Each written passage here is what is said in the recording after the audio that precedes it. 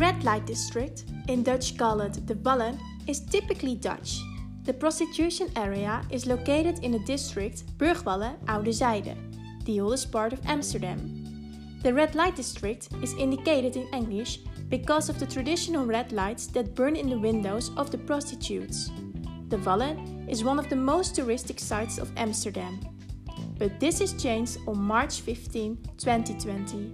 At the press conference of Minister Bruins and Minister Slob, they announced that all restaurants, cafes, schools, sport clubs, coffee shops, saunas and sex clubs should be closed at 6 p.m. in the Netherlands.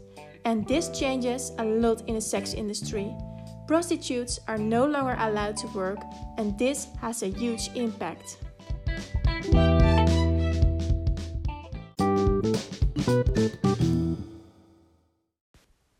Hello and welcome to our podcast Typically Dutch. I'm your host Dorien, and today I'm going to talk about the subject of prostitution in the Netherlands. I invited Emma de Boer to talk about the subject and how it all works during the coronavirus. Emma is 22 years old and studying at the Hans Hogeschool of Groningen. I asked her for this conversation because she did some research on prostitution.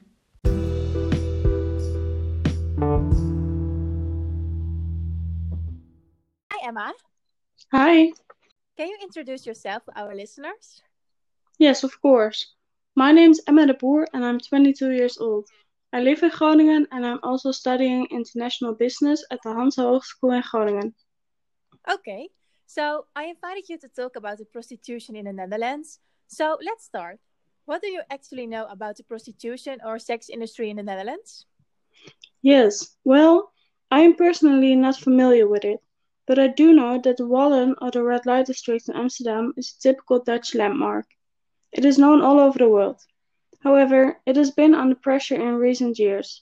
Prostitution is seen as an exploitation by some people. I don't quite agree with that. And in addition, it seems to be an attraction for tourists. Everyone wants to see it. So you say you disagree with the people who think prostitution is an exploitation. Can you tell us more about that? Yes, of course. So, the prostitution is largely seen as exploitation. Many people think that these women are not doing this voluntarily. Exploitation does take place, but what I have read from figures on human trafficking is that little is happening in the red light district in contrast to the illegal sector.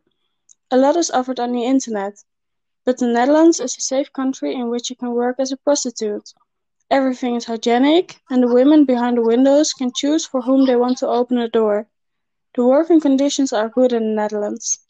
This is very different in other countries, such as Eastern Europe. Many women who work on the red light district are very satisfied, because about 30 to 40% of the women comes from Eastern Europe, and those women have experienced differently. Yes, I agree with you. And that the prostitution is seen as an exploitation is not where Amsterdam identifies with. Amsterdam stands for freedom and happiness.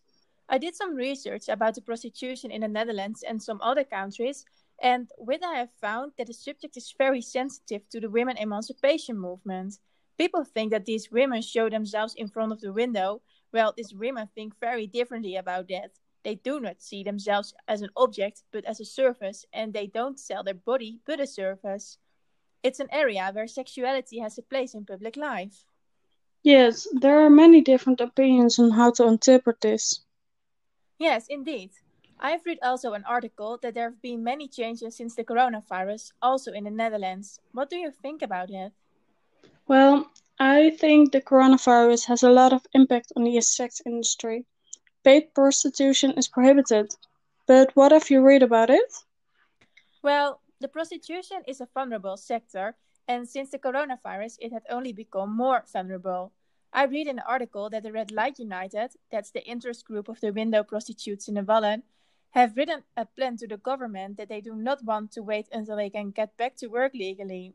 Prostitutes are currently receiving financial support, but that's not enough to pay the rent, and therefore prostitutes have no other choice, so they go to work illegally.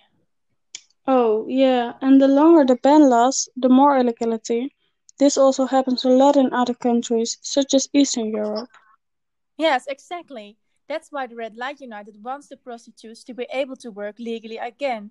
So, can you tell us a bit more about prostitution in other countries? Yes, of course. I heard in a podcast that there have been many changes in prostitution since the coronavirus, which you said. Many people lose their income and therefore they are looking for another way to get an income. And that is often live streaming or online webcam sex. In Oriental countries, many families are forced to offer their child on the internet, all out of money. But also women from Western countries, such as the Netherlands, offer themselves on specific sites to get money. These are unpleasant side effects of the coronavirus. But fortunately, there are many organizations that offer and give help. Yeah, it's very worrying at this time. Yes, indeed. So, I would like to thank you for taking the time and joining this episode of our podcast. And for all of you guys who are listening at home, thank you so much for listening. Have a nice day.